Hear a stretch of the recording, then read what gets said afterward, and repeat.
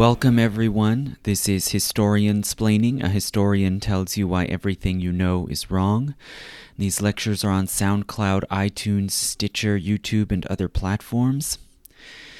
And today I'm going to talk about a subject that a number of listeners have asked about and suggested. And it's something that I certainly touched on in the contemporary setting, at least, in my discussion about the so-called squared hoax from a few weeks ago. So it's been a while since I've put up a new podcast for the public, and today I'm going to talk about the history of universities. So this is something that I ought to already know a little bit about. I've worked for universities. I've had too many years of education in the university system, and it's something that I've picked up some knowledge and background about here and there, but I had to do some more research on in order to fill in the whole picture. So universities are one of the fundamental defining features of what we call Western civilization, if we're going to group together Europe and its colonies as a kind of coherent form of life and society, which a lot of scholars do. In fact, some really have argued that the university is the fundamental defining institution of the West. Universities have taken on this special defining role, that you sort of know that you have a modern society in the Western sense, and that you know that you have something like a modern leadership class and a governing class if you have a university that can produce university graduates. So one of the things that's really remarkable about universities as an institution is that they're very much rooted in the High Middle Ages, and their origins and their shape really make sense when you see them in the medieval context, and yet they're really, in a sense, the only distinctive medieval institution that has survived and that has continued to grow and thrive and extend its power all through the modern age and beyond Europe. There's really no other institution that's made the leap like the university has. So I'm going to talk about the origins of universities, of the particular first universities that blazed the trail. And then I'll talk about how universities have had to adjust over and over again through a series of crises when their authority, their ability to teach have been challenged and undermined from the outside over and over again, and universities have had to adjust and adapt.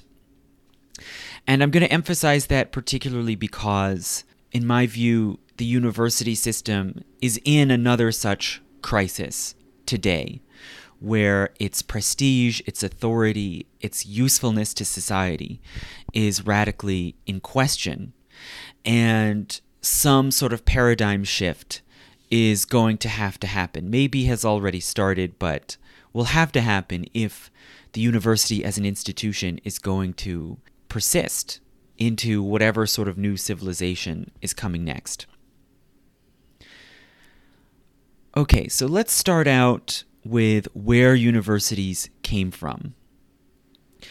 Well, for thousands of years, there have been organized schools of one sort or another, right? Where pupils have gathered together in order to study and learn from a wise person, a teacher, a master, right? So you can think of Plato's Academy that he assembled on a hill in Athens, right? And that lasted for hundreds of years all the way through late antiquity. In other ways, there were Islamic institutions, particularly the House of Wisdom at Baghdad, that we can see as kind of precursors of universities, with large gatherings of teachers instructing students in a variety of disciplines and fields of knowledge. But it doesn't seem that there's any continuous connection, any thread of connection, either from those ancient schools of the Greek and Roman world or from the Islamic houses of learning to modern universities. Any influence is very indirect and diffuse. It was really a new, distinctive sort of institution that arose in the Middle Ages. And it grew gradually out of various small schools, more or less similar to classical antiquity, with students traveling to particular towns and cities in order to study with learned masters, and also from cathedral schools, where young men, particularly young clerics, would gather at the priories of great cathedrals like Notre Dame in Paris in order to study with the monks and canons attached to the cathedral. But the university was something new, something extraordinary, really, in the strict sense of the word, and something that was remarkably adapted to persist and grow and thrive through the ages. So what are the distinctive features that we take to define a university as we use the word? Well, it's a unified, incorporated body that of people, right? Originally men, but it didn't remain that way. But an incorporated body of people who adopt some sort of shared mission of teaching and learning, and that can act as a body, own property, make its own rules, dispense its own discipline, and so on. That has a faculty able to teach a wide variety of disciplines, and hence to give a comprehensive education, right? To pass on some sort of complete education in a core accepted body of knowledge, such that a person can leave the institution and be recognized as an educated person, right? And we traditionally call that liberal education, right? The education in all the fields and disciplines that are proper to a free person. And this recognition of a complete liberal education is, of course, formalized in the granting of degrees. So that's another crucial feature of a university, the ability to confer degrees attesting that someone has completed a course of education and that they can then take to other places all around Europe or all around Western society, and that will be recognized as valid. And finally, and this arguably is the most crucial sort of watershed of the creation of a university, it has independence over and control over its own affairs, right? Today we call this academic freedom, right? The right for scholars to teach as they choose. But originally, at root, it was simply the ability to teach, to learn, and to operate without being harassed or expelled or shut down by local authorities. This attainment of the independence of the university was crucial to its survival and its kind of special privileged place in the medieval world and then on through the modern world. So a university can be said to have a basic broad purpose, the creation of an informed, qualified, capable leadership class ready to take up important positions of power in society. And in this way, the university can be said to serve a social purpose, right? It is not there simply for its own benefit or simply for profit, like a business incorporation. Rather, like most incorporated bodies in the medieval world, it was understood that it should play some sort of role and serve some sort of purpose for society as a whole. It should further a common good, right? So universities in this way, they are marked from their beginning with this kind of medieval belief in an organic society with common goods. But it's unique as a holdover. Okay, and this is particularly obvious when we look at the root of the word, right? So our English word university comes from the Latin universitas. And in the Middle Ages, in the 12th and 13th centuries, when the first universities formed, that word universitas was used for all kinds of bodies and groups. Maybe a professional, occupational group, maybe a religious brotherhood, all sorts of things. And so when groups of scholars joined together in certain cities, they sometimes used the phrase universitas scholarium, or an universitas of scholars, right? They had to describe more specifically what kind of universitas they were, right? Or you could say what kind of university. They were a scholarly teaching university, right? Whereas later in the modern era, we've dropped the rest of the phrase, and now the meaning of the word university has been narrowed down to basically just mean an academic, an incorporated academic school. And this, I think, illustrates how the university has moved out of its older medieval context, and in a way it's the one survivor of that sort of medieval world, right? From a world that was highly, highly organized, highly ritualized, in which people constantly were joining together, creating groups and institutions with their own beliefs, their own symbols, their own elaborate rituals and traditions, right? So when we today, especially in the modern United States, look at a university, we often marvel at the weird processions and the, recitations of Latin and these things that are, even more sort of strangely archaic in our modern eyes, because they really have no other parallel remaining, right? They're kind of this one remaining vestige of medieval social pageantry. So how did universities come about? Well, it was a very gradual and haphazard process. Okay, they grew and formed gradually, step by step, people joining together, forming a set of rules, seeking a charter, trying to incorporate. It was usually a multi-step process, and it's impossible, especially with the earliest universities, it's impossible to pick out one singular date of origin, right? If someone tells you, oh, well, such and such university was created in 1088, that's usually not true. It was made up at some other time, right? Because how do you decide, okay, when did this university come into being? Was it when the first meeting was held? Was it when bylaws were drawn up? Was it when they got a city charter or a papal charter or whatever? It was something that took various steps. And as each group formed an universitas scholarium or a studium generale, a general school, they would set a certain set of precedents that then other groups in other towns could imitate, right? So it was a step-by-step organic process. And it mainly came about because of the special needs of students, particularly their needs for safety and independence.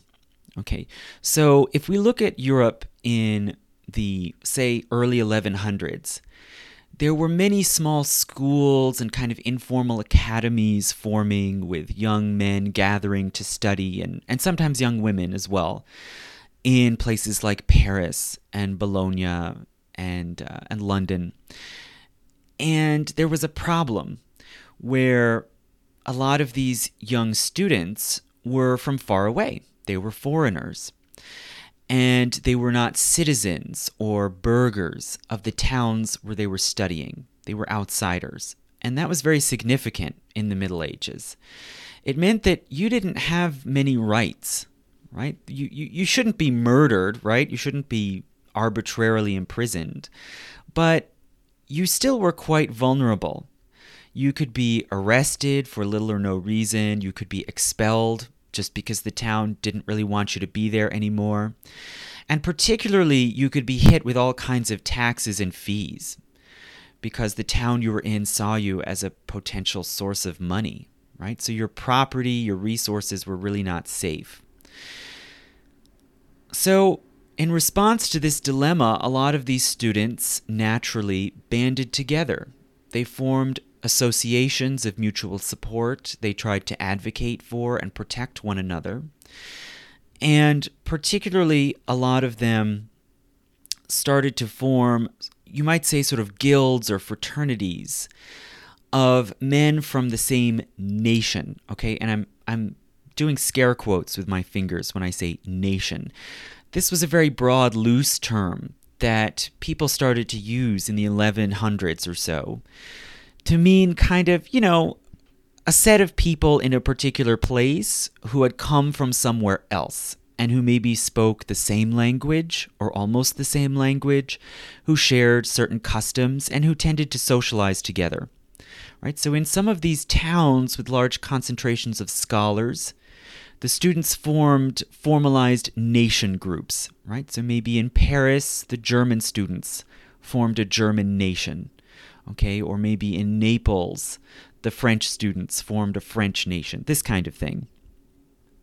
And eventually these nations started to also cooperate, to band together and to try to form a larger umbrella group that would protect all of them and obtain for them certain rights, protections, immunities in the town where they were located. And the first two places where this happened were Bologna in Italy and Paris. Okay, and the first was Bologna, and it seems that this process of students joining together, first into nations and then into a larger universitas, was the beginning of the first university, as we understand the word. Okay, so Bologna comes first.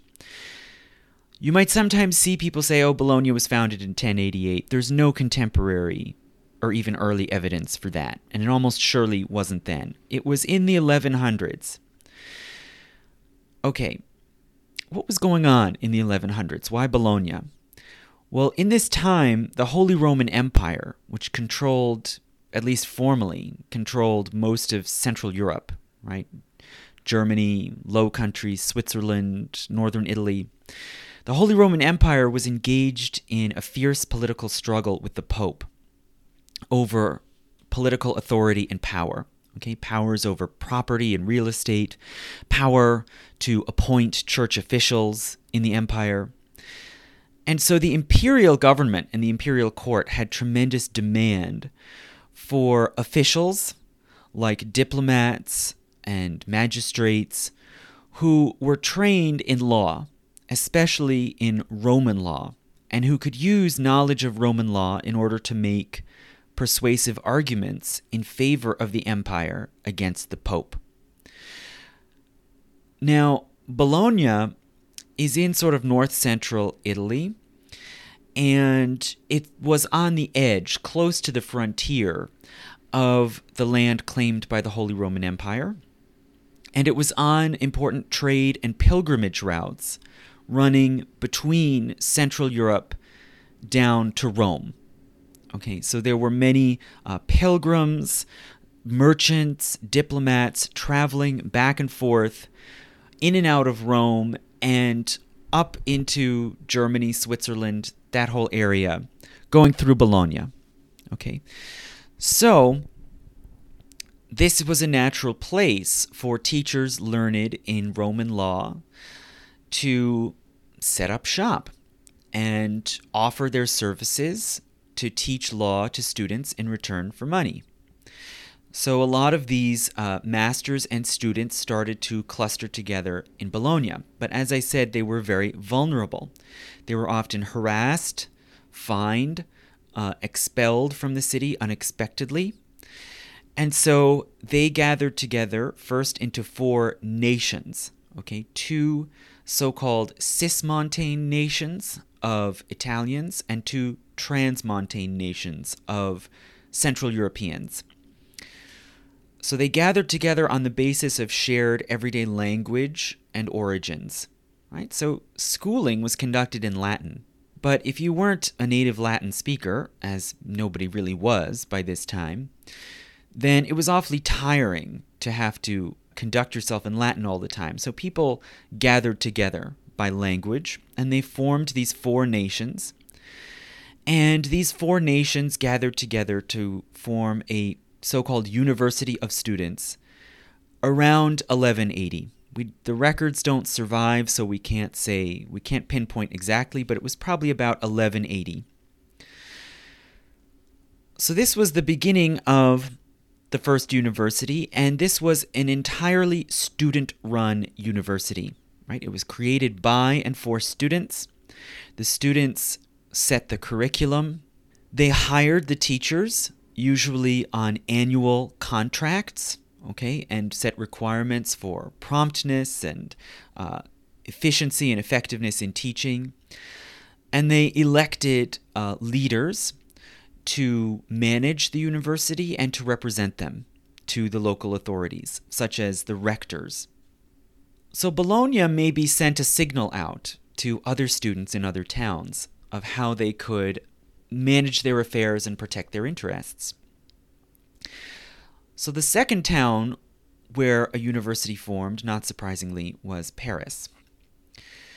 Now, in Paris, there was already a cathedral school where many students were going to learn philosophy, classics, and especially theology, right? So whereas Bologna was focused most heavily on law, in Paris, the interest was more in religion and theology.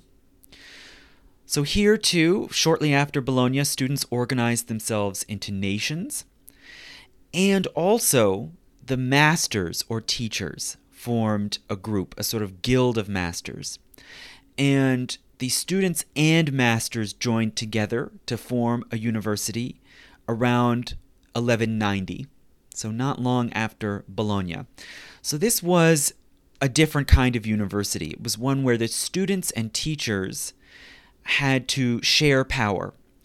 And there was a whole complicated layering of, rectors and provosts and deans that were chosen by different bodies of students and teachers, right?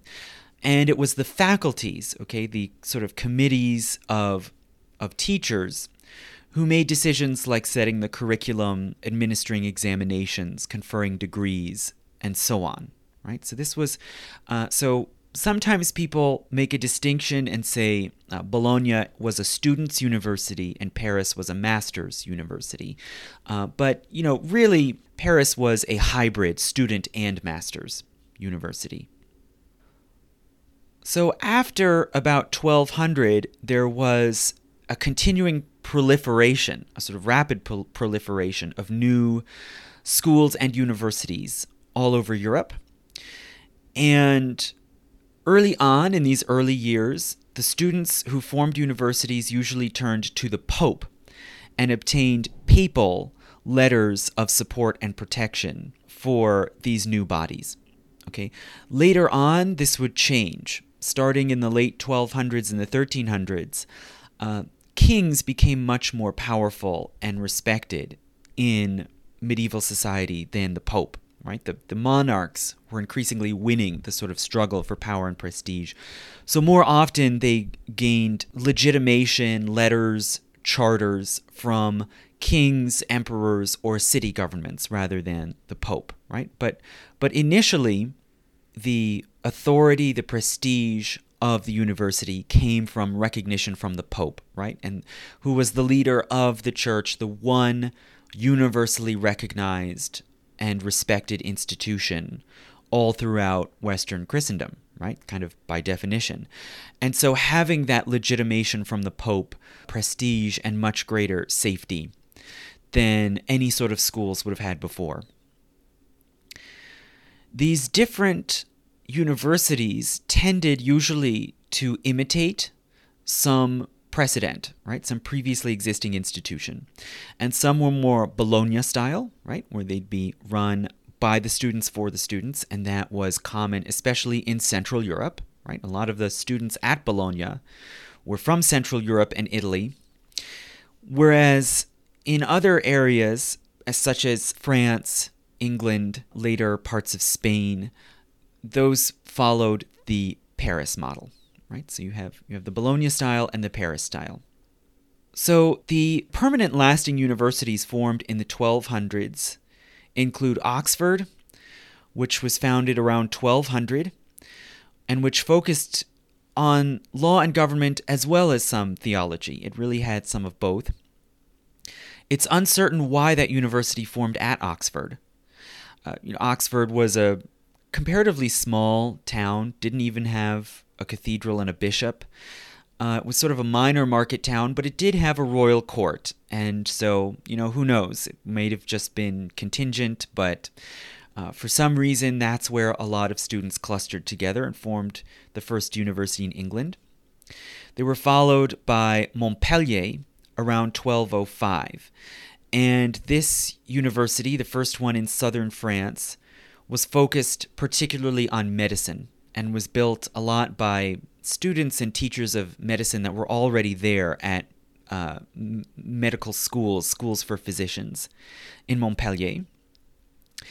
Then Cambridge was founded in 1209. That's one of the first ones we have precise dates for. Then Salamanca in Spain in 1218. Padua in Italy in 1222. Naples in 1224. And this was an important one. It was the farthest south of any university up to that time, and it was founded on the initiative of the Holy Roman Emperor Frederick II, who was a major opponent and adversary of the Pope.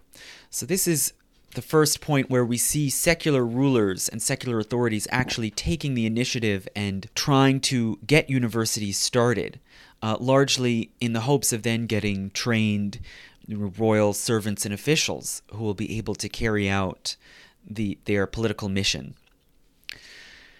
That was followed by Toulouse, another in southern France, in 1229, Orléans in north-central France around 1235, Angers in France in 1250, Lisbon in 1290, and Valladolid in Spain around 1300. So you might notice a sort of peculiar pattern here in the map of universities springing up around Europe. There was often doubling, where two universities would form in fairly nearby cities in the same basic region, Bologna and Padua, both in the same part of northeastern Italy, Oxford and Cambridge, both in southern England, not far from London, Montpellier and Toulouse in southern France, Salamanca and Valladolid in Spain, etc. So why would this happen? Well, the reason is because there were frequent fights and disputes within these universities, sometimes between teachers and students, sometimes between different camps or schools of thought that disagreed over the proper curriculum. And these fights and disputes would sometimes cause one group or the other to quit and decamp to another town not too far away and set up their own university, right?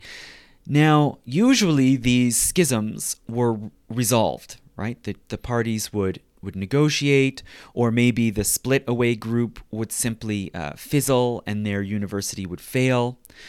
So there were a whole lot of temporary and short-lived universities that sprang up from these splits, For example, in Italy at Reggio, Vicenza, Arezzo, Vercelli, and Piacenza. In Spain at Palencia. In France at Angers. And another in Spain at Seville. But some of them stuck. Some of them ended up finding their own supporters and patrons, their own market of students, and persisted as kind of friendly rivals to the original that they split off from. And the most important of these are Cambridge, which started off in the early 1200s because there was a heresy controversy at Oxford, and various teachers were questioned for on accusations of heresy, and hence split off and went to Cambridge. And, as we know, those are now the two long-lasting, prestigious universities in England. Also, Padua in Italy started from a split-off group from Bologna. So there was further expansion then in the 1300s with dozens more founded. And these universities in the 1300s little by little took on a new character and colonized new areas. Several were founded in existing countries that already had universities, like France, Italy, Spain. And they continued to attract many different students from all over Western Christendom, right? So in the 1200s and the early 1300s, we can talk about the sort of universalistic era of universities, where they were very multilingual, multi-ethnic. People very often made long journeys, pilgrimages to go study at these universities.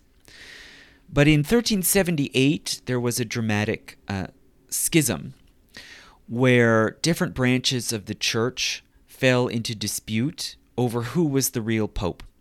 And for a long time, there were 2 rival popes, and even for a period, 3.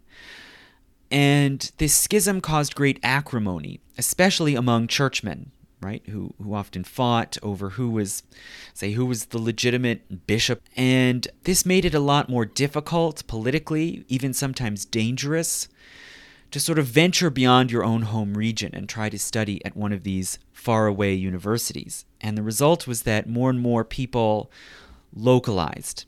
Universities drew more and more just on the local population. Okay, people didn't want or need to travel thousands of miles away anymore to go to a university.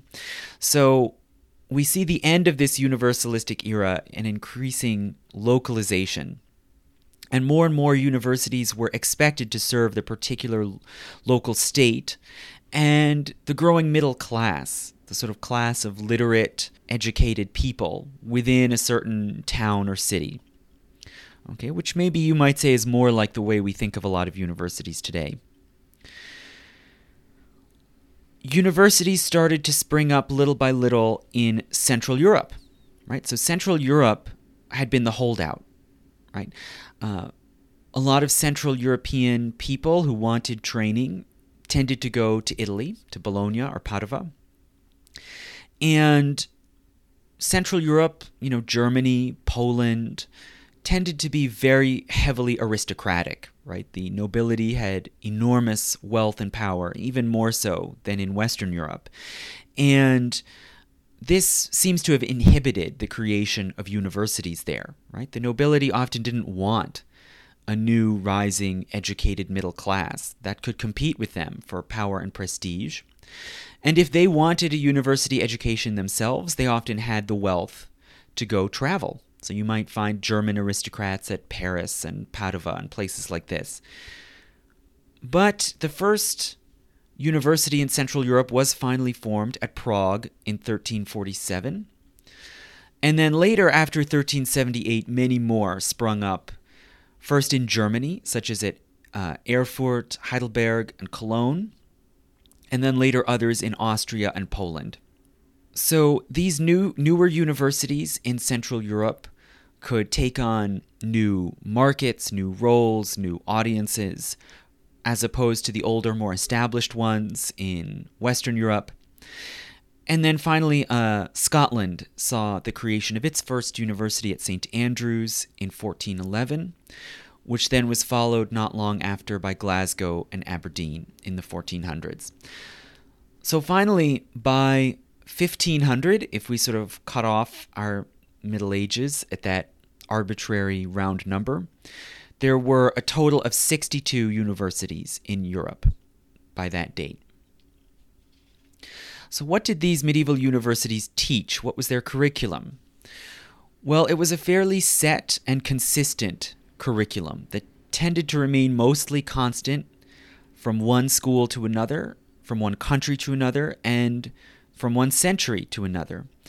It was centered on a core of accepted authoritative texts of various fields. And it was guided by this basic medieval philosophical understanding of the world as a complete system that is created and ordered by God according to a sort of grand scheme, natural law, and that it was understandable systematically, right? And this is really, you might say, the philosophical, theoretical belief underpinning liberal education, that there is a way to systematically grasp the different spheres and levels of creation. The basic fields that you would study at any university began with the trivium, threefold path, of grammar, logic, and rhetoric, right? So the trivium deals with verbal communication and understanding. Then the quadrivium, the four-way path, which is the mathematical analysis of the world. And the fields are arithmetic, geometry, music, and astronomy. And some theorists of education, even far back in the earlier Middle Ages, argued that the quadrivium is a sort of full exercise of mathematical reasoning. Arithmetic is number in the abstract. Geometry is number in space. Music is number in time. And astronomy is number in space and time. Okay, so in this way, astronomy was sort of the highest discipline of philosophy, right? And all of these fields of the trivium and the quadrivium could be put under this general heading of philosophy, right? The pursuit of knowledge or wisdom.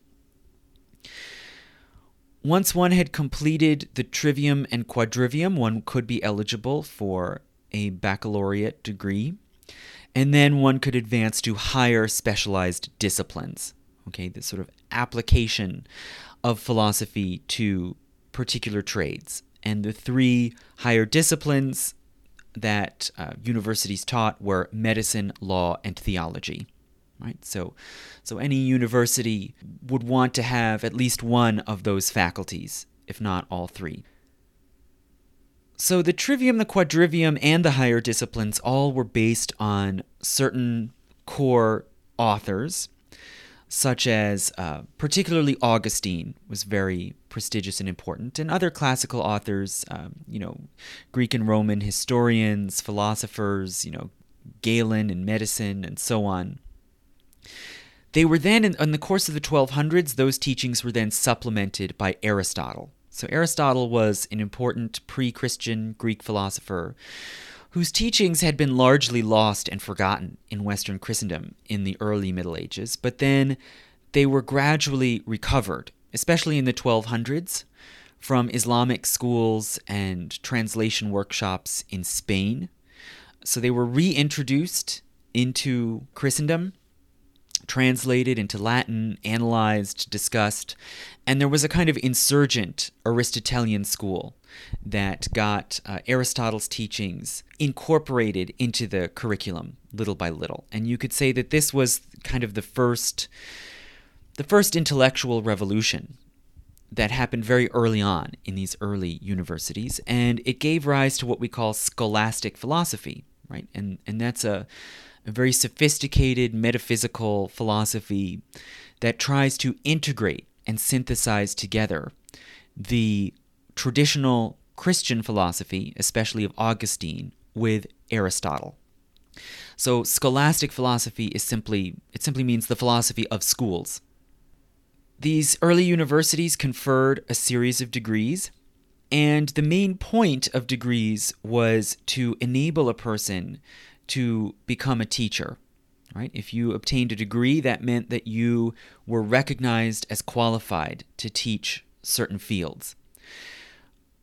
You could first take examinations and receive a baccalaureate, which enabled you to simply to teach philosophy at the most basic level to children or new pupils. From there, you could advance to a master, and this enabled you to teach at the university level. Okay, and often many universities would expect you to stay and become a master at the university where you'd been educated. And then finally, a doctorate, and this enabled you to teach a higher level discipline, like medicine, law, or theology. In the Middle Ages, most students did not obtain degrees. Rather, they would show up, enroll with a teacher, and just get instruction in the particular fields that they wanted to be qualified in, and then they would move on. Okay, so you might then, from there, after a certain limited course, you might go become a government official or a priest or whatever. Most students didn't get degrees, and if they did, it was usually in order to become a teacher, right? And only a minority went through the really arduous examination process to get those degrees. The teaching at a medieval university was almost entirely oral, okay, including exams. Students usually had very small collections of texts. Okay, this we're talking about before the printing press. Written books were highly expensive and hard to obtain. So if you had any at all, it was probably just a small single bookshelf of them. And instead you would attend courses of study that were conducted out loud. Okay, you could matriculate, join a university, and study, even if you were blind or illiterate, which seems to have happened in some cases. If you just had a good enough memory and you practiced orally by yourself or with friends or tutors, you could even obtain a degree without being able to read. Most teaching was in the form of lectures, where a professor would bring a certain authoritative book, maybe, Augustine's City of God or Aristotle's Poetics, whatever it is, and read from it while also giving explication, clarification, and examples to make sure that students fully understood the text. Right? The professor was not expected to have original ideas of their own. They were expected to be good teachers of a received text. And then you'd also have occasional disputations, okay, public debates between scholars over ambiguous or controversial points. Right? Not everyone understood these texts exactly the same.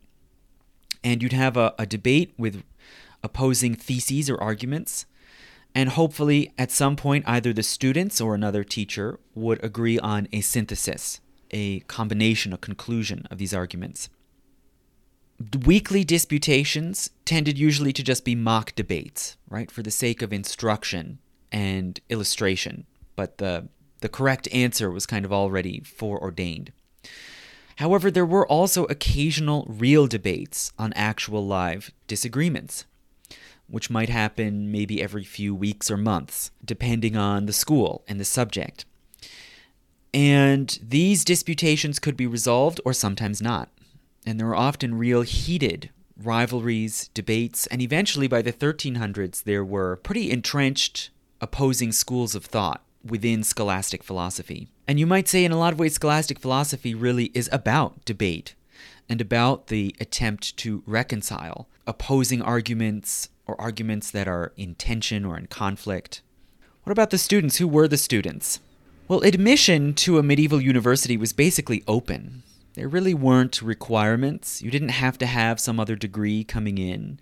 You didn't have to pass any examination. And as I said, in some cases, you didn't even have to be literate. You just had to show up, be ready to support yourself and survive in the town, and be ready to study. And if you wanted a degree, be ready to study and learn enough to pass your exams. So you just had to show up. You had to be a person of basically okay reputation. So some sort of letter of recommendation, someone vouching for you, was good. You had to pay a fee and take an oath.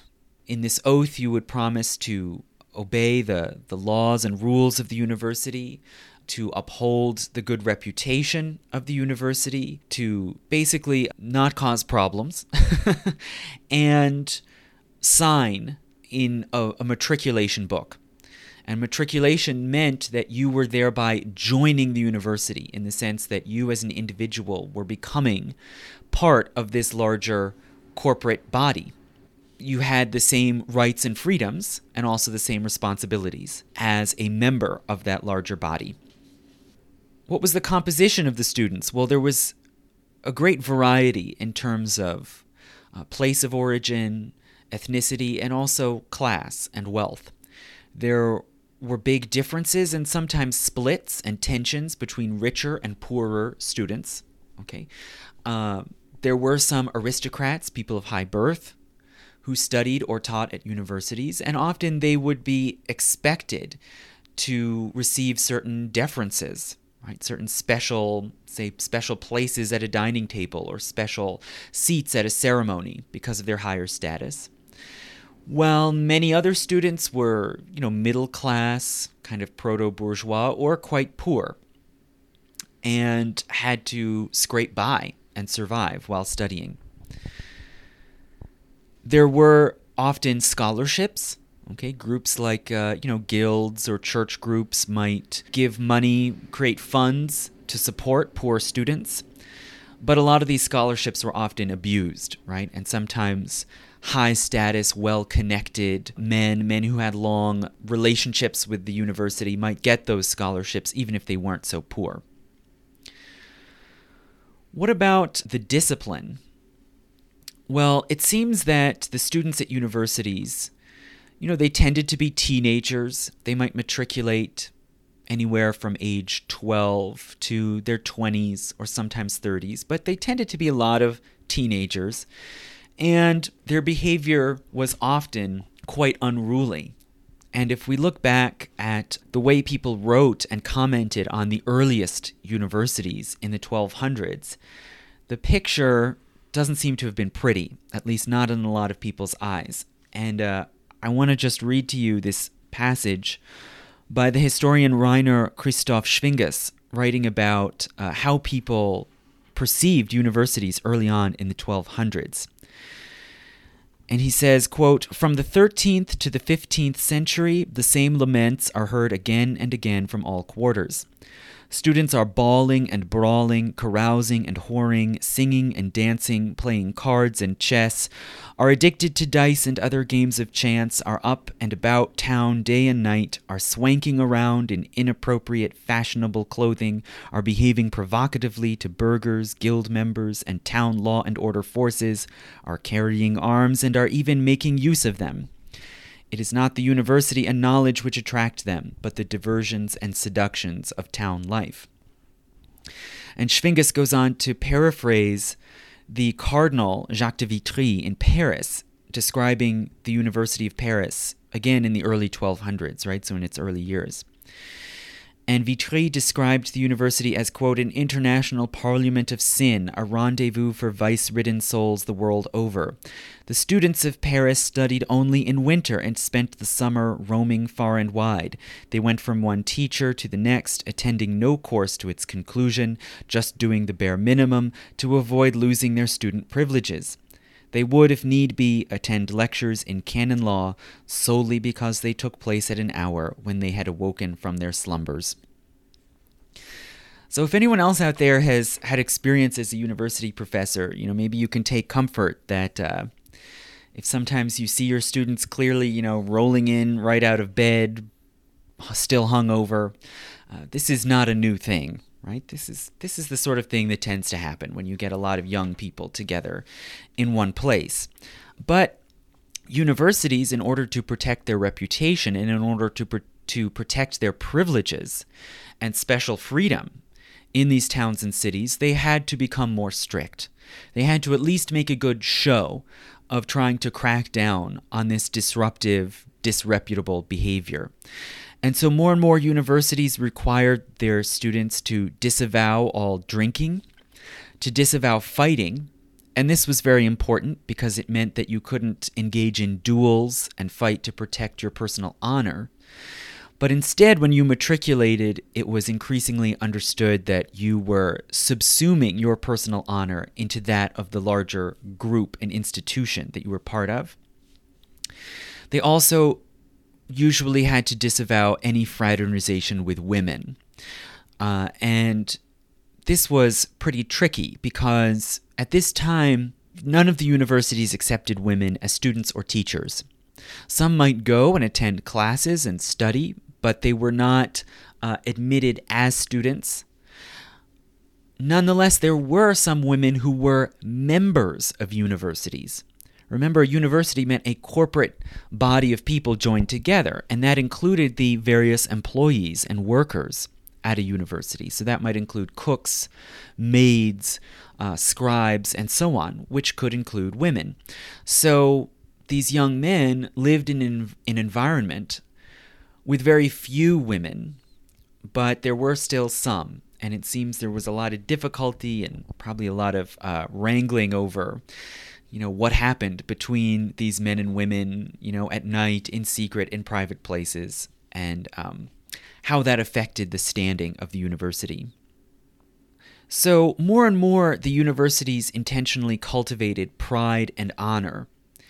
If they were to manage their various members, they had to persuade them that it was worth their while to give up personal independence and a personal sense of honor, at least temporarily, for the sake of this larger institution.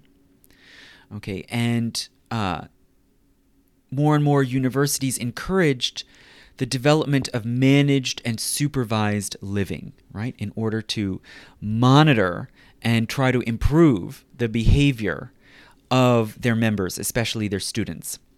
So as for the living arrangements, initially they were simply independent, right? The university was just a place you studied. It had nothing to do with how you lived. And students generally fended for themselves, right? Finding their own living quarters, their own food, and so on.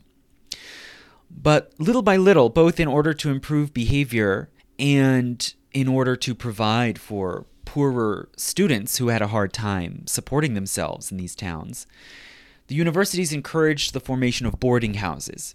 You might see them as kind of the precursors of dormitories, right? Organized boarding houses for students, usually with faculty advisors and support from the university, right? And they might be arranged anywhere around the area where classes took place, right? Now, finally, in the late 1200s, some benefactors started to found colleges at universities. Okay, the first, it seems, was the Sorbonne College at the University of Paris, and then shortly after it, Merton College at Oxford. And the colleges were modeled on the sort of houses and monasteries of the mendicant orders in cities like the Dominicans and Franciscans, where you'd live in a kind of managed environment that wasn't as isolated as a monastery usually would be, right?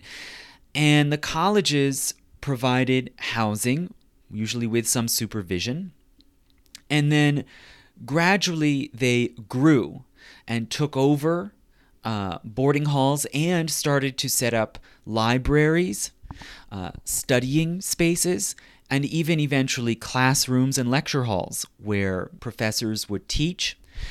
And eventually some professors started joining these colleges and living together with their students in the college, right? They also took over the admission process, right? So more and more, as more colleges sprung up, say at Oxford and Cambridge, you wouldn't go to a university official and say, I want to matriculate. You'd go to a college. And the colleges might have some criteria or some standards for who could join and enjoy their facilities, right? So this is where we see the sort of classic Oxbridge model taking shape, right? Where each college is almost like a little miniature university unto itself that can totally envelop a student, right? And manage his or her entire life, right? Eating, sleeping, studying, socializing. And there are gatekeepers, right? To manage who gets to be part of the community, right? And eventually this new template of the college actually sort of took on a life of its own, to the point where it became possible to form colleges on their own, apart from a larger university. Why not? If it's got everything you need, why not just have a college? And that's what we see in certain places like the North American colonies, is colleges forming that then little by little take on the complete character of a university. Okay, so as I said before, you can see a kind of cycle happening where universities offer a certain accepted authoritative body of knowledge and ideas.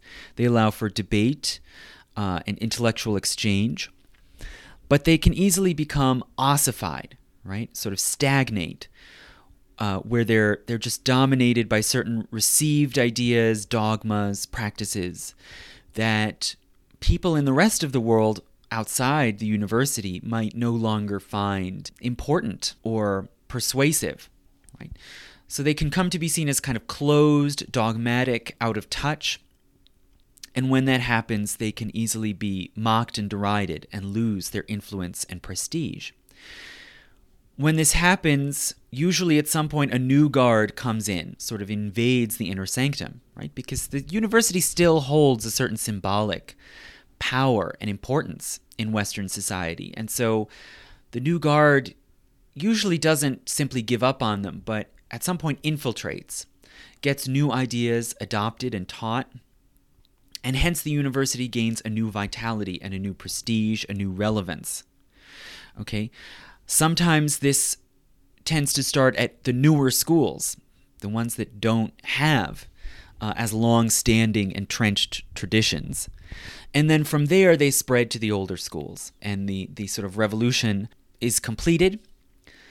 But then eventually those new ideas also become old and obsolete, and they can again fall behind the times, and the cycle begins again, right? So this is my rough sort of schematic of the sort of thing we see happening with universities over and over again from the 1400s onward, or even I should say with the 1300s onward. In some ways you could say this is what happened almost right from the beginning with the Aristotelian revolution in the 1200s. But not long after that, scholastic philosophy in the 13 and 1400s came to be seen as old-fashioned, dogmatic, obsolete, and too entrenched in kind of obscure debates over weird, jargon, metaphysical jargon, too much Aristotle. And this was challenged then first by Renaissance humanism. Okay, and humanism is a style of philosophy that was pioneered most of all by poets. Okay, the first really famous kind of celebrity humanist was the poet Petrarch, but there were even others before him in the 1300s. And then later was taken up by celebrity intellectuals like Erasmus.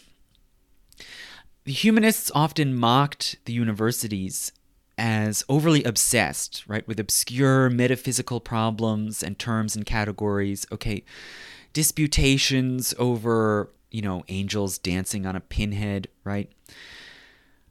They emphasized what they called studia humanitatis, right? The study or understanding of humanity, humankind, right? By which they meant people's loves, passions, emotions, life experiences. They also emphasized the study of language, especially living language. Language is actually spoken and written by ordinary people every day. And humanists sort of made it their mission to study and understand Latin, not as a technical language of theology or metaphysics, but as a language of everyday life, of politics, right? And of poetry, okay?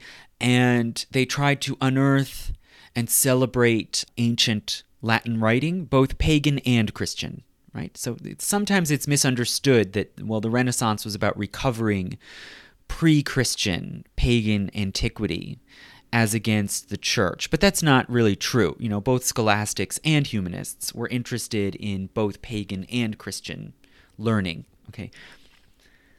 So they had a goal of learning from people's actual lives and experiences and hence developing themselves, seeking reassurance, wisdom, guidance in their actual lives. Okay, and they studied philosophers like, again, Aristotle, but also Cicero, Augustine, Jerome, not for the purpose of Christian salvation or correct Christian doctrine, but again, for the purpose of developing character, resilience. And it seems that this way of reading was very appealing to people in the 1300s, which was a very hard, tumultuous, harsh, brutal century, famines, plagues, war, political schisms. People turned to ancient philosophy as a source of comfort when they didn't necessarily still have full confidence in the philosophy of the church. They tried to develop eloquence, oratory.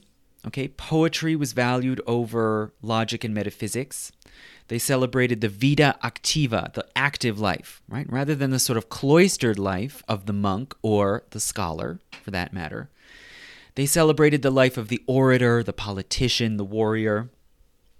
And it charted a middle course, you might say, between, on the one hand, dogmatic devotion to tradition, which is how they saw the universities, and total relativism, right? There is no truth, everything is equally valid. They tried to seek out a sort of middle ground, a sort of search for a human truth grounded in real experience and real life. So it began initially outside the universities, and it flourished mostly in private and literary circles, right? Correspondences between poets. But it did make inroads into universities little by little, beginning in Italy, right? So the universities in Italy emphasized law rather than theology, and that's arguably one of the reasons why there was less obstacle, right? Less resistance to experimenting in humanism in the Italian universities. And early on, it took the form of giving poets the right to teach, especially on antiquity and literature, right? So people who hadn't necessarily gone through the complex process of getting a master's or a doctorate, but who were recognized as poets. And a kind of early landmark you might see in 1315, when the University of Padua granted to the poet Musato a laurel wreath as a reward for winning a poetry contest. And so this was the first poet's crown given out since antiquity. And with that crown, he gained the right to teach at the university. Later on through the 1300s, humanism also started to influence the trivium teachers. You know, if you were a teacher of grammar, logic, or particularly rhetoric, maybe you wanted to know what the humanists were saying about the great authors and orators of the ancient world, especially Cicero, who was more and more studied and celebrated as kind of the greatest persuasive writer, the sort of most poetic philosopher and historian, who wrote about the active life, about politics and power. It then was followed in the late 1300s by universities giving chairs for professors to teach Greek, okay, which was the original language, of course, of Aristotle and all those other important Greek writers, and also of a lot of early Christian writing, right? You know, the whole New Testament was originally in Greek, right? So you see Greek starting to make its way into the curriculum, and then this was given a dramatic boost after 1453, when Constantinople fell to the Turks, and all sorts of scholars and authors who knew ancient literature in Constantinople fled to the West, and some of them then went to teach at the Western universities. Now, in this process, after 1453, it seems that the younger, newer Central European universities were particularly innovative and often led the way. Okay, so humanism was really first embraced and became sort of the accepted philosophy of universities in Hungary at Pécs and Pozsony. I don't know if I'm pronouncing those correctly. Maybe I'll look it up later. Then shortly after at Krakow in Poland, and then at Vienna. These newer universities could kind of lead the way, and this also spurred on the development of new philosophies and new sciences. For example, Nicolaus Copernicus, who was German-Polish, studied at Krakow in the 1490s and was immersed in humanism and took inspiration from Greek astronomers to formulate his heliocentric theory of the universe. Right? So this helps then to spur on new philosophies and what we call natural science. And those then gained more and more of an audience in England over the course of the 15 and 1600s at Oxford and Cambridge, of course. Okay, so once the path is blazed by newer universities, it then spills over into the older, more prestigious institutions. In addition, the printing press was also developed around the same time that scholars from Constantinople were coming west. And the printing press allowed for much more books to be printed and sold cheaply.